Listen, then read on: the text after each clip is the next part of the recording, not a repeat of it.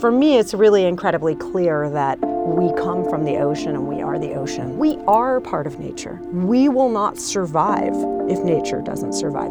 Welcome to this week's show, and I'm really pleased to have my good friend Dianna Cohen here, the co-founder of the Plastic Pollutions Coalition. The great thing about the kind of work that I do is I get to be around people like Dianna. She inspires me, and we're friends, so it's great to spend this time with you. In this program, we're talking to a lot of different kinds of people, and we all are recognizing that the fate of the earth and the fate of people are the same.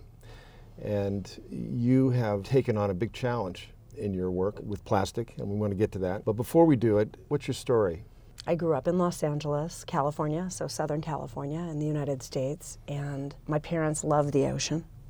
And ever since I was a little kid, I remember getting the opportunity to go visit the Pacific Ocean with them many times, to Santa Monica or to Venice or Malibu, different beaches in Southern California. I've always been completely in awe of the ocean.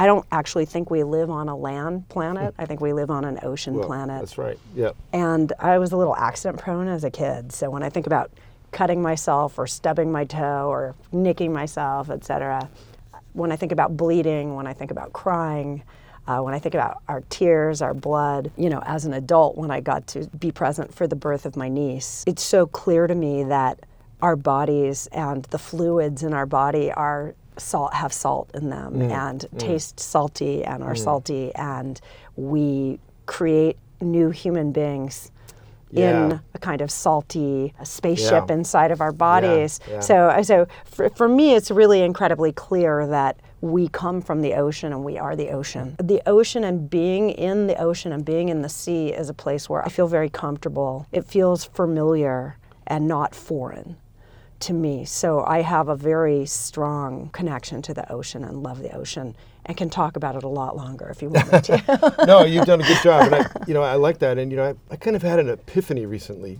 When they're talking about getting people to Mars or to the moon or any other place, they're always talking about how you have to overcome all the things that the earth provides us. It provides us with this perfect gravity that keeps our body in order. It shields us from cosmic radiation because of the electromagnetic fields around the earth work. The ocean itself, as you pointed out, we're salty.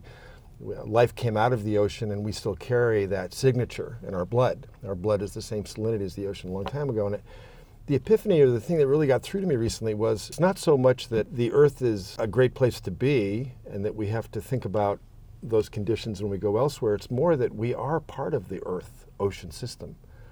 I mean, we are like so directly linked to it and a product of it that you can't really find a distinction between the two. There's no separation. I know, and it sounds sort of a little bit dumb for me to say it this way, but it really got through to me that it's not so much finding the conditions like Earth where we can go. It's more like we are Earth. We're part of it. We're an expression of it, and that's how our evolution got us here. And you and I met, I think it was about 10 years ago, on the famous Mission Blue. It was a TED cruise in the Galapagos.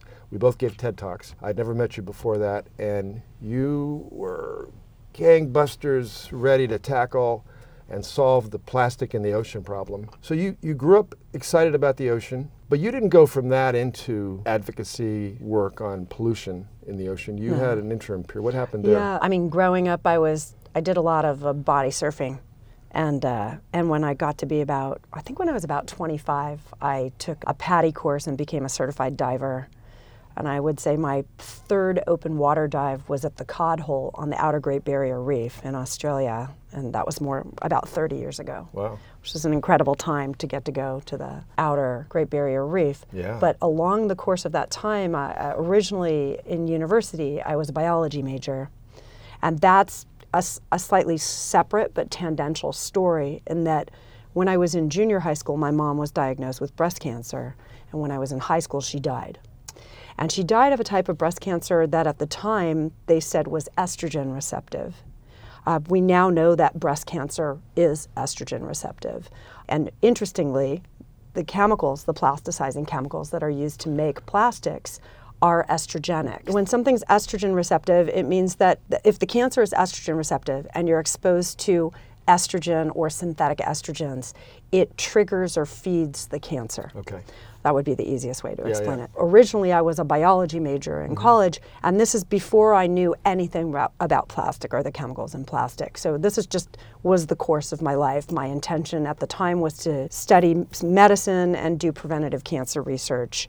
And at the same time, I had always been drawing, and I'd been an artist. I consider myself an artist since I was a really young child. So very interested in both nature and the natural world and science and biology, but also equally interested in drawing and art, rendering things and communicating things and using visual images to do that. I initially started out as a biology major. At some point, I tried to dual major in science and art. It was not possible. And I thought at the time that I was making a decision which was a cop-out, which in retrospect I think was not at all. I was following a very natural kind of internal heart course or rudder that I had.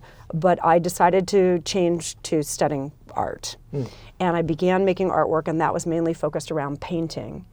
And I began to make collage pieces at first using brown paper bags that I was cutting up and sewing back together, which came from the market and was part of that whole paper or plastic thing that was going on that began in the late 70s, early 80s. Did it start that long ago? Yeah, it did.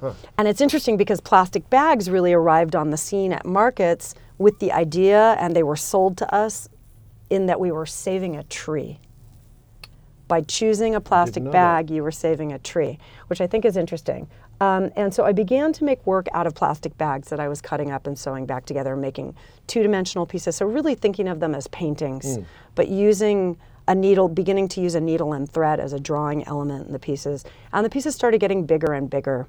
And they started coming out of the frames, and I stopped stretching them over things, and I realized I could make them any shape I wanted to. And I realized that they could be multidimensional, and I could make sculptural pieces. And I literally realized that I was only limited by my own imagination. So I began to pursue that, and it's now 30 years later. I've been making artwork out of plastic bags that I cut up and sew back together. And along the course in making that artwork, I became a certified diver, and I continued to see more and more plastic in the ocean, in the Pacific Ocean, in the Mediterranean. You know, for years I would just grab it when I'd be in the water, either diving or snorkeling or swimming, or then learning to surf. I started surfing, longboarding when I was about 30, and gathering it, tying it onto my bikini, tying it onto my bathing suit, coming out, looking for a garbage bin, trying to figure out where I could throw it out. Can I recycle it? Can I throw it away? And so this started becoming just a regular habit of mine. In about 2007, 2008, I started hearing this wonderful guy, Captain Charles Moore, who was just yelling as loud as he could that there was a problem happening in the middle of the Pacific Ocean, and nobody knew about it yet. But we were basically developing an island of plastic pollution or trash in the middle of the ocean. And I thought, oh my God, what is this crazy man talking about? But I kept continually seeing more and more plastic in the ocean. And so I got in touch with him. And I started talking to him. How did you hear his message? Was it an article? Was it a news TV show? Was it a medium? You know what? That is a great question. I don't know. Okay. I think that he was so alarmed, he literally was doing anything in his power to try and get the message out, and I heard it. Yeah, and I met him, and I know he sort of raised the alarm about he really did. accumulation of plastic out there. He really did, and he's been a tremendous mentor. By the time we met, in the Galapagos Islands. And I think my invitation to give a TED Talk on the boat was very much an afterthought by the TED Wish Prize directors. You know, I think they invited me a week before I was leaving to come on the boat to give that talk. And I prepared myself and said I would be happy to. But I found that after I spoke about it, you and so many other people that I was really meeting for the first time began to reference it or include it in the talks that you gave. True. And also approached me afterwards and said, this is something I'd been thinking about for a book that I'm working on. Callum Roberts said that, and I'm now thinking I'm going to include a chapter about the impact of plastic in the ocean in my new book. I brought it up at Davos, I think that next year, as a topic which I might not have had we not had conversations, and I heard it laid out a little bit better as you did. I mean, I always knew there was a problem, and that's one of the reasons I'm doing what I do today. Is I started seeing a lot of garbage on the seafloor from deep sea submersibles, but Wow. I hadn't realized how bad it had gotten until. Well, I have to say that when you gave your talk in the Galapagos and you mentioned going down, taking turns between you and Dr. Sylvia Earle in the one human submersible, Right. and then seeing plastic garbage on the floor of the Sea of Japan, I was sitting in the audience basically with tears running down my face because I thought, I'm sitting here with a bunch of the top scientists in the world who are aware of all these different issues that are impacting the ocean. This is something that people have been noticing for a certain amount of time. And here we are. Why hasn't anything been done about it? How do we wake people up? Part of why we created, and I co-founded Plastic Pollution Coalition, there are two reasons. One, I don't think any sane person should start yet a new organization or NGO if you don't need to. But we really saw a need to figure out how to bring together all different kinds of groups and businesses that were looking at different aspects of this problem and give them a unified language that they could use, which is not to call this stuff marine debris or litter, rubbish, waste, garbage, but to actually, when we're talking about plastic, to call it plastic and to call it plastic pollution. And we really felt that that was an important first step that we needed to take. And then the next step was, how do we communicate to people and message out this idea to empower us to refuse to use single-use plastic? And I think I should just clarify, but you already know this, Greg. I mean, I'm not anti-plastic. I understand the value of plastic. And we're sitting in a room right now where a lot of the technology that we're using, et cetera, is made from plastic, and it's a highly useful material. I think the problem is, and I don't know exactly when this happened, was when the petrochemical industry and industry in general decided it was a good idea to design things with intended obsolescence for single use out of it. And I think that's when we made the deal with the devil, which is taking a valuable material but using it in a totally irresponsible way. And that's really, I think, where we find ourselves That's now. a really insightful way of describing it, the way you just said that at some point, I'm not sure when it was, we took this material, which I believe it was first created in like 1909, I think I recall. Bakelite. Yeah. Or cellulose. And it was like, wow. And it comes from oil, as you just pointed out, which most people don't know. So it comes from an organic substance and inexpensive to make, incredibly diverse in terms of the kind of products you can make from it. Strong, weak, thin, heavy, it just had all these uses. And fantastic for a fence post or a bed frame or a window frame. There was a moment that you said that we started to use it with designed obsolescence. In other words, we would use it for a brief period of time and then throw it away. And they didn't think about the throw it away part, did they? Well, I'm not sure that whoever they is didn't think about it. But I think what happened is there's some language and terminology that we have to poke holes in a little bit. We have to reveal the truth about them. Is it really convenient to buy all of our food and beverages packaged in single-use plastic containers? Is that actually convenient? Or is that a kind of new definition of convenience that's been marketed, heavily marketed, and sold to us, sold to the public?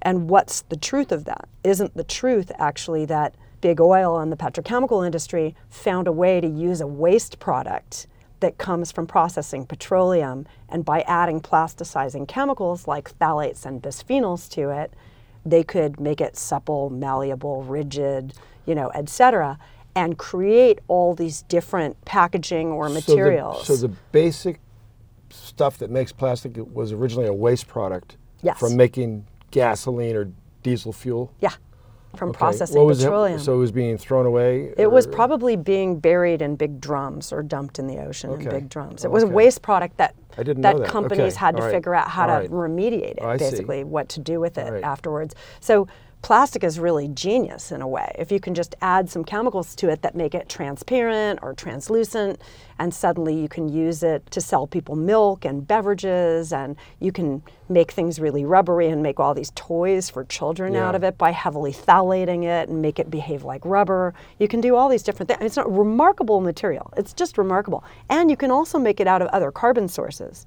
It doesn't have to be made from byproducts of processing petroleum. You can make it from hemp, bulrush, corn, corn husk, sugar, sugarcane, potatoes, potato peels. I mean, there are many, many grasses. There are many things you can make plastic out of. I didn't know that either. Yeah. Okay, all right. You just can switch out the carbon source. All right. Okay. So as we watch this global movement away from a dependence on fossil fuels, I also think we're going to see more and more plastic options that are not made with petroleum-based carbon source for the plastic. Do they have different biodegradable characteristics if they're not made from petroleum? Is that where the... This is where the fact that I'm not a scientist, doesn't allow me to answer that perfectly. We have been part of a report that is called the Better Alternatives Now list, which was generated by 8 or 10 different NGOs. Including the lead NGO on it was the Five Dryers Institute and Upstream Policy. And we have been part of that, and we are working on a third iteration of it that will be focused on Southeast Asia.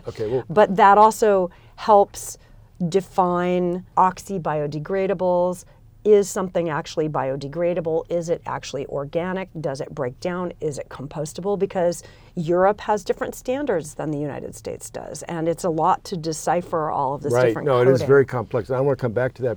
But first I want to zero in on this time during the 20th century when we came up with this material and started using it in a way that was temporary and then to be thrown away. Most of it, I believe, ends up in the ocean. Isn't that what the science says now? We normally say that it ends up in the ocean and waterways and the environment. Okay. And the reason I say environment is because I'm including landfills, which are just holes that we dig in the environment, and I'm also including all of these different euphemistic waste to energy, pyrolysis, incineration, et cetera, because that's really just burning it. Right. Different forms of burning or incineration, and it creates particulate pollution. That goes into the atmosphere. So it's either in the atmosphere, in the land, or in the water systems. I like to think about the ocean now as starting in the clouds, going down in rain through the land, over the mountains, down rivers, and into the salty part. Let's call the big areas the salty part of the ocean. Then the ocean evaporates up into the clouds, and the ocean moves back over the land and comes back down. I see it as one big system now. It is. And not ocean here and fresh water there. It's really one system. So it is. So the plastic is there.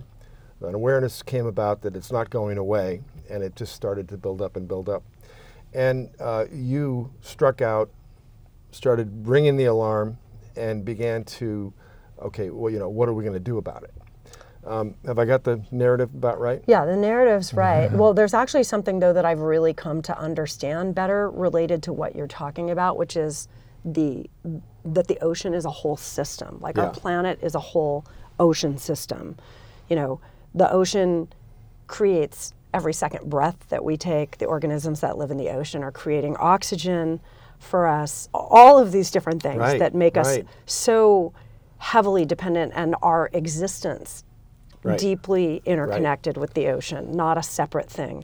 But something that I've only really come to understand the bigger picture of this issue in the last couple years is that our use of plastic and the whole system that supports using plastic and single-use plastic and the way that we use the material is toxic and disproportionately impacts people in lower income communities from extraction and war and use of resources through manufacturing, through transport along the whole way, through where people purchase things and how they use them and buy them and prepare food for their families and store it, et cetera.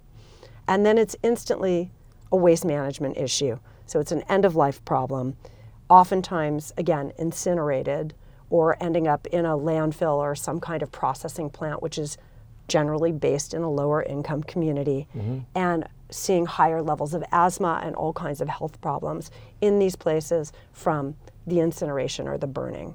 And so back to that idea that there's a kind of convenience or that we are using a cheap or inexpensive material. Plastic is not an inexpensive material, but all of the true costs to human health and animal health and waterways and the ocean and lakes and the environment have been externalized, and they have been put out onto the public. You're absolutely correct. And just to clarify for listeners, this is like one of the holy grails of of conservation is that the world operates on economic thinking that really is quite simple. It's how much it costs to buy something or make something and what you can sell it for.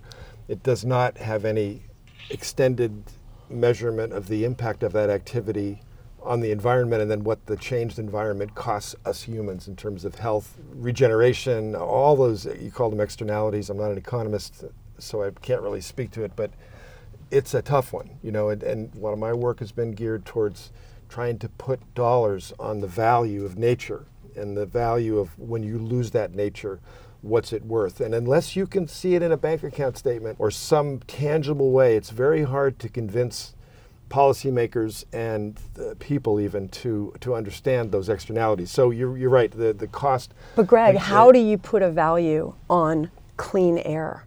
How do you put a value on clean water? How do you put a value on a healthy coral system? On a healthy ocean environment. It could be an American Express ad. It's priceless. I mean, it's beyond priceless because it's not something that we can really use money to recreate. Well, you can. Once we've damaged it. There's a lot of exercises where you can actually do things like the Seattle water system is based on a vast forest that I believe that the county or the city or the state set aside a long time ago as a catch basin for the area, and the water comes through this system and then it produces water for the city of Seattle. Now, if you were to start today and say, okay, I want a big, beautiful, pristine catch basin, you could actually estimate what it would cost to build one or remove everything and create one. So people have done that. They've put billions and billions of dollars. Similarly, off the coast of Galveston, Texas, someone started looking at the sand dunes and the banks and said, hey, these are really great protection against hurricane waves.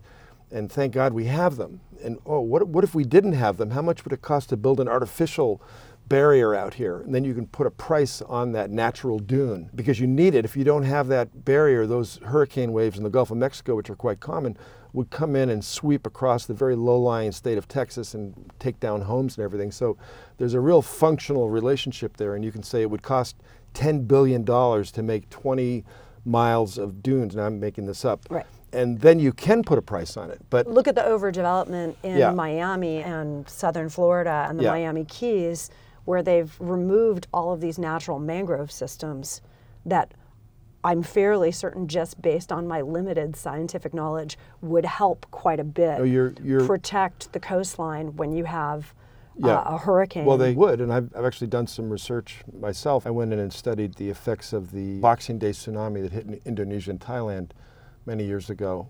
We went in after the tsunami and did a study of where there were healthy reef systems.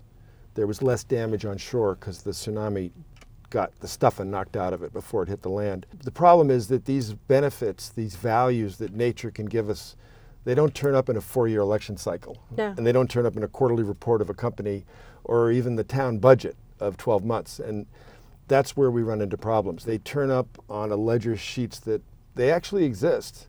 There's a whole scientific community that makes ledger sheets that value nature, and then countries are supposed to pay attention to them. I can point to a number of places where these have been compiled, but then when it comes down to the day you vote or the day you spend your dollar or the day you pay your taxes, nobody looks at that ledger sheet. Right. They're looking at their needs. So this is a fundamental value system problem that we have in our society, is what we value and how we spend that value. And certainly the externalities of having the convenience of plastic is a very, very complex one. And for example, just to put it in real terms, let's just do a little, an Einstein thought experiment. Okay. One of the things that I know you don't like, and that's a mild word, is plastic water bottles. And there are none in this room, I can assure you of that. Awesome. Thank you. I put the 5-bell alarm out to the studio and said, I've got someone coming, I don't want to see any plastic water bottles here. You spend $1.99 or $1, whatever it costs you to buy that bottle of water. You use it for a couple of minutes until it's done. Then it goes into a trash can or a recycle bin if you're lucky. And then what happens to it? Well, it depends. It depends where you are. In the States, it depends where you... Give us a couple scenarios for the listeners who, Well, it depends where you are. I mean, there are cities that do have recycling infrastructure set up, and they do have a system to collect not everything that people use that's packaged in plastic, but some of it. Okay. Unfortunately, there are only a couple kinds of plastic out of those 7 different kinds that have value. But generally, the materials that plastic bottles, water bottles are made from do have value. Okay. One would hope that those are collected. Value and that they can be recycled and you make something else out of them. Yeah, but I mean, I'm going to segue. I'm much more interested in buying something in a glass bottle and imagining that that glass bottle could be recollected, sterilized, and refilled. Right. Which, in my personal opinion, is less energy than manufacturing a new plastic bottle. Now, maybe someone from Coca-Cola would argue that with me. Okay. Well, what I'm interested in is like a worst case, best case scenarios for the person who drinks a bottle of water. Best case they can possibly imagine is that it gets into a recycle bin, and it's the kind of plastic that can be recycled that has some value, and it's used for something else. That's the best case, I'm guessing. And the Yeah, worst, I mean, I don't really see that as a best case scenario, though, for twofold. One, it's made with chemicals. Well, best case is they don't have it in the first place. Well, but I mean, it's made with chemicals that are plasticizing chemicals that may have leached micro amounts into the beverage and may be impacting or affecting your health as the consumer, the person who's drinking out of that. That's one. Two, in the United States, our recycling rates were already pretty shabby. Yeah. I think as of 2014, it was less than 9% of all of the plastic that we use in the U.S. is recycled. And I say recycled like this because it's actually downcycled or turned into something lesser. It's not necessarily turned into the same thing again. Right. And that has to do with the polymer chain. I'm not a scientist, but weakening, and so you can only have up to 30% recycled material, and the rest needs to be virgin, et cetera. Right. But also think about how much energy and the resources it takes to manufacture one plastic water bottle. I know all that. We're going to get to that. Okay. So stay with me here, because I'm trying to get somewhere that I think you want to go. Okay. But I'm trying to get to the externalities. So right. But so hold on. Let me just stick with where I was for a second. So Jan Dell, who's a chemical engineer, worked with us and put out a report last year. And based on the China sword, which is China declaring that they're no longer going to take our recycling materials, what we were about to see is that by the end of 2018, our recycling rates in the U.S. drop into the 4%, it's like 4.6 or 4.4%. And at the current rate we're going by the end of next year, so by the end of this year, 2019, to see that rate drop further to 2.6%. So our recycling rates in the U.S. are pathetic. And what I always say to people, because they're like, well, can't you recycle this? Recycling is a great idea, okay? Yeah. And I don't want to dissuade people. If you live in a community where you have a recycling bin, say a little prayer and put that thing in the bin and cross your fingers and light a candle. And that's what I do, right? Okay. But also try not to buy everything packaged in it, just in case nothing's really happening there. Right. Just in case. And the whole thing about recycling is it's a nice idea, but how do things get back there? Right. So I'm going to give you an example. In Asia, there's a big problem with these single-use sachet packages that are sold on these rolls to people. What's a sachet? It's kind of like an amalgam. It's made with plastic, paper, and foil usually, and it has a single serving of like tea or something. Well, or dishwashing liquid or shampoo or things, something like that, and they sell them on these big rolls. And they're very convenient. I've talked to friends who are Indonesian who like them because they don't have to carry products with them when they travel. They can just buy a couple of these if they need them and use them while they're traveling, and they don't have to carry larger containers. This is a nice idea, except what we're seeing at beach cleanups in Manila and on Freedom Island, in Indonesia, is that the top plastic pollution that's washing up on beaches and coming down river tributaries in Southeast Asia are these sachet packets. And they are made by Nestle's and Unilever. And I have talked to the folks from Unilever about it, and they very proudly told me that they've opened a new recycling plant for the sachet packets in Jakarta. And I said, oh, really? How does that work? If you've got thousands of islands in Indonesia, how do you get those packets to come back to your recycling plant? And what kind of recycling is it? Is it chemical recycling? And it turns out it is some kind of chemical recycling. They weren't super clear with me about it. But so what I'm just saying to you is it's all a really nice idea. Yeah. But I mean, I don't buy Cliff Bars. or granola bars. You know why? Because I don't care how badly I need a little bite of something when I'm on the go. Right. I'll eat an apple. I'll eat a banana, but I don't need to buy and open something that's coming in its own little plastic, mylar, foil, amalgam container. Because I don't want to contribute. Do you see that. a lot of these sachet things in the ocean? Do they end up Yes. floating around? Yeah. What are the top items that end up At beach cleanups? Yeah. Well, surprisingly, a lot of people are not aware of this, and as an ex-smoker, I'm more finely aware of it, but cigarette butts are one of the number one things that are found at beach cleanups because the filters are made out of plastic, and most people don't know that.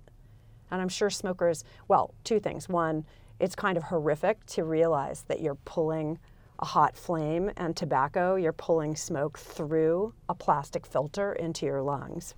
That's pretty gross.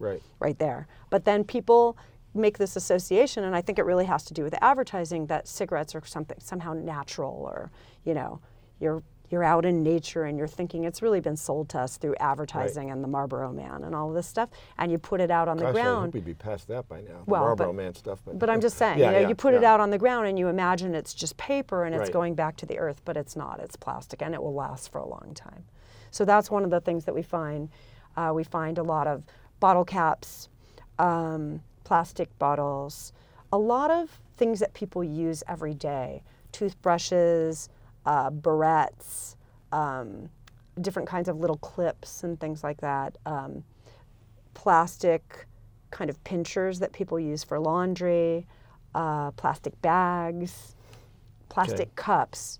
In Asia, I've seen a lot of these very thin plastic cups. I took a picture once in Indonesia that you put on your website. Yeah, you did. I think you took it in Raja Ampat. I took it in Raja Ampat, you know, which is considered an unbelievably pristine environment.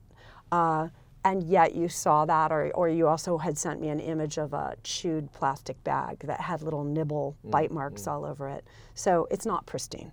But the other thing too is that, you know, plastic and plastic pollution, once it gets into waterways and into the environment, knows no boundaries. And I don't believe that it's the responsibility of any one country, but I do think that if you have a company and you are a master brander, which many of these companies are, and you've got your logo all over everything, it's perfectly fine for us all to turn around and say, hey, these belong to you. Therefore, this packaging is your responsibility. So I'd really like to see policy and legislation that would take responsibility for a product through its end of life. End of life through its cycle so that we on Earth. stop functioning in this cradle to grave model, which doesn't work and is not sustainable, and we focus on a cradle to cradle model. And another thing I wanted to say earlier when you were talking about nature, we are part of nature. We will not survive if nature doesn't survive. I mean, I believe that the planet will survive, and ideally in some fashion, nature will survive and doesn't need us. Look at the amount of damage we've done in such a short time period. No, nature will survive. It'll just be different. Yes, it will be different. It will be different. It will be without us. It might be more beautiful, frankly. I don't know. Yeah, that idea of companies taking responsibility, you called it for end of life, or the whole cycle of the material on Earth, right, until it gets back to what it was when the company started to make it or change it, right? I've heard there's quite a bit of discussion about this in the battery market when electric cars, and there's a big battery component to these cars. Like a Tesla has, I think it's about 1,000 pounds or maybe a little bit more. And I believe, I don't have it here in front of me, but there's policy being developed that the manufacturer has to pay attention to that battery after the car is done because of the pollution waste. Yeah, I think in that same way that the manufacturer should be responsible for the battery and the different materials that they're using to make their product. Are there other examples? Do you know of any where we... Well, I've seen them when it comes to food stuff personally, and again, I comment the issue of plastic pollution really looking at where are all of the key points that we can help bring about source reduction. I don't want to focus on just cleanup. If we're focused on cleanup or going out to the Pacific Ocean to clean something up, it's too late.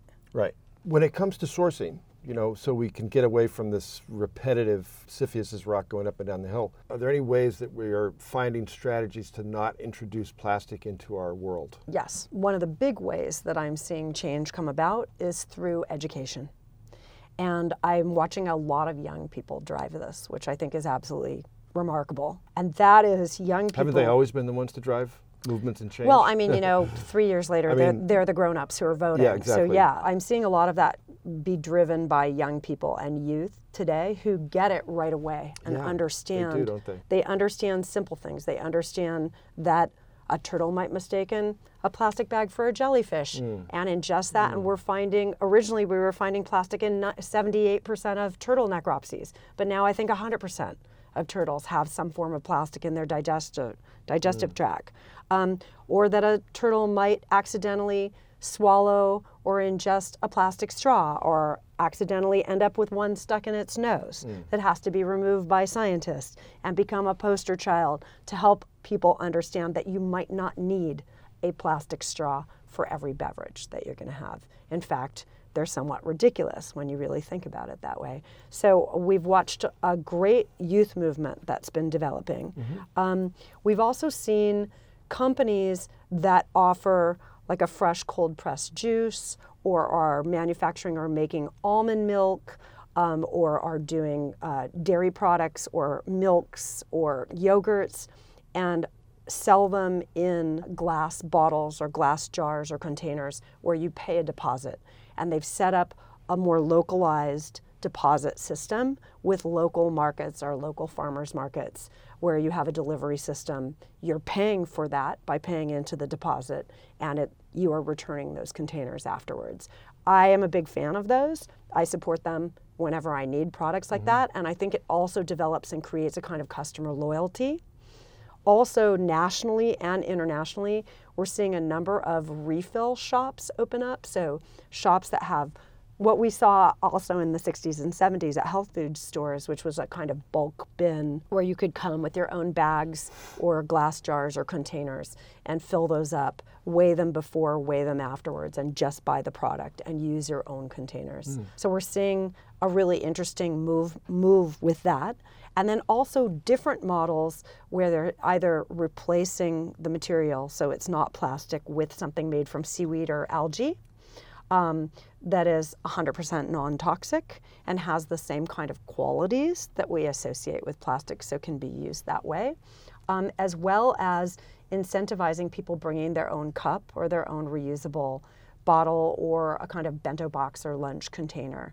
I mean, I carry in my purse my bamboo utensils with me. I've got some you've given me over time. Yeah. Yeah, and my stainless steel straw, and I usually bring some extra ones. We'll make sure that we have a link to your website and maybe some of these details. Sure. Because when this is aired, I'm sure people are going to want to know. Keep going. I want people to hear what they can do. And so we've also worked, for example, with different coalition members. So we worked with Post Landfill Action Network, which was started by students at the University of New Hampshire, to create a campus plastic reduction guide that's free, that people can download online and take to their own university or high school or middle school and begin to create a group of people and an engagement with the school to look at how they can measurably reduce their plastic footprint. So that's very exciting. We also worked with Made Safe, which is a certification organization that looks for and certifies, does independent testing of products to make sure that they don't have toxic chemicals in them. We worked with them to create a healthy baby guide, which for the most part is a plastic-free baby guide. And again, that's free and people can just download it online. So we're really looking at ways to share the best things that we discover every day or that different coalition members are working on. And highlight those things and make them accessible and available and provide that information and guides to people so that they can make better choices. I think you're absolutely right. I think that getting people to vote with their lifestyle and with their purchases will help change systems. But one thing I've noticed, there's an opportunity cost to this. And there's another economic term I'm using rather freely, not being an economist, and that is that I find that in my communications, Dianna, when I'm giving talks, I always get very enthusiastic people that want to help, well, what can I do? I get questions from the audience, and they say, I recycle everything, and I won't use plastic bags. I find there's a certain group that tends to think that's enough. They feel like they've done their bit, and now they can relax. My message out to people always is, yes, keep doing that, but the problem we have is so vast, so far beyond that. Now I'm talking about the larger ocean health issues. Those of us that live, fortunate enough to live in Southern California here, we should definitely make those kind of tough choices, but we can't let people off the hook either. They got to keep going. Have you noticed that with people, that they tend to let themselves off the hook if they do a couple things at home and that's it? I have noticed that, but I also think, and I find that when I give talks or when I participate in panel discussions or when we show short films and talk with people want to know what they can do. Yeah. And they'd like you to tell them Yeah. to help simplify it. But at the same time, I think it's important for people to start somewhere. And more importantly than maybe supporting things financially, supporting them monetarily, is how do you help communicate that this is a big problem to people, but at the same time also empower them to feel that they can help make a difference and feel a kind of heart connection or heart engagement to the issue. And I think that plastic is a more tangible, plastic pollution specifically, and how to reduce one's own plastic footprint, but then expand that into your sphere. So how you take care of your family, if your kids are in school, what's happening at their school. Are you a business owner? This is interesting. Maybe this is what you've been trying to tell me all these years. How you relate to this issue can be an indicator for the rest of your life and your impact on the planet. I mean, if you get your plastic sorted, then maybe you'll follow on and make sure your energy consumption is correct and that you're. Well, but it's all interconnected. Yeah. So when you talk about, like, I feel overwhelmed. I've had people approach me after I've spoken and said, "We need your help to communicate ocean acidification, and you're communicating this so well, can you help us?" And I don't really know. I'm like, that's not my area of focus. It's certainly not my area of expertise to say you should do A, B, and C. But aren't these things interconnected? So if we're looking at how to move away from our dependence on fossil fuels, if we're looking at how to stave off or address climate change, part of that is our dependence on fossil fuels and our dependence on these different carbon sources. So if we begin to reduce our personal plastic footprint, and like I said, expand that into our family, our school, our neighbors, our friends, our place of work, our business, if we're a business owner, if we're involved in politics, at the local level or the state level or a federal level or internationally, can we expand it into that? It grows exponentially, but people have to understand it first in order to care. It does seem like the time has come for plastic. Oh, yeah. 10 years ago when I first met you, very few people were thinking about it.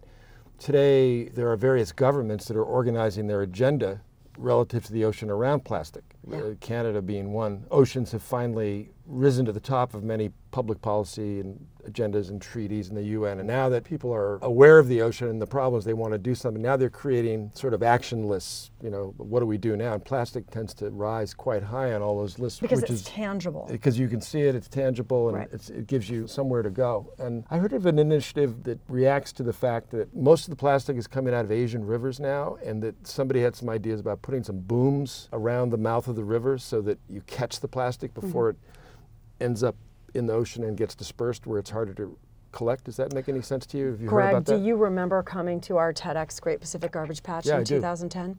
So I don't know if you remember, a very intelligent, charismatic woman got up and spoke named Suja Lowenthal, who at the time was the vice mayor of the city of Long Beach. And she explained in her talk that the city of Long Beach spends $2 million a year with booms and cranes to try and catch all of the plastic pollution that's coming down the mouth of the LA River. And she talked about how she would much rather spend that money on schools and fire department and police and infrastructure for the city than this plastic garbage. Right. And she was angry about needing to spend this kind of money and resources on that, and the different machinery that they needed to rent and own and purchase to try and keep up with it. Putting booms or something to catch things at river mouths or higher upstream on rivers is not a new concept. Right. And there are a number of different scientific research teams and businesses that are launching different kinds of products, different kinds these of boomy things. boom things that are collectors. And I do think that it's smarter to go upstream, Right. than to try and go out to the middle of the ocean. Yeah. I do. Yeah. I mean, ultimately, we'll need all of the above. Yeah, because there are efforts going out to the middle of the ocean as well. Yes, there are. And they are part of our coalition. The ocean cleanup is part of our coalition. They're now bringing that back in because part of the device broke and they have to continue to refine some of the machinery. But much less expensive to take a look at preventing the problem in the first place. Right. How do we stop creating and manufacturing so many billions of tons of this stuff? It's a little bit like, do you want to keep working on cures for cancer? Or if there are known carcinogens, do you want to work on reducing exposure to those carcinogens in the first place and prevent it? I'm a big fan of prevention. Who's some of your heroes, either historically or contemporarily? Well, I've already mentioned some of them, but I'm a big fan of Dr. Sylvia Earle. Yeah. Her deepness. Her deepness, yeah. The thing I love the most about Sylvia is that when she's talking to a huge room full of people, and it seems like she might be losing them for a minute, she just pulls her voice in kind of softer and deeper, and everybody's suddenly just in the palm of her hand.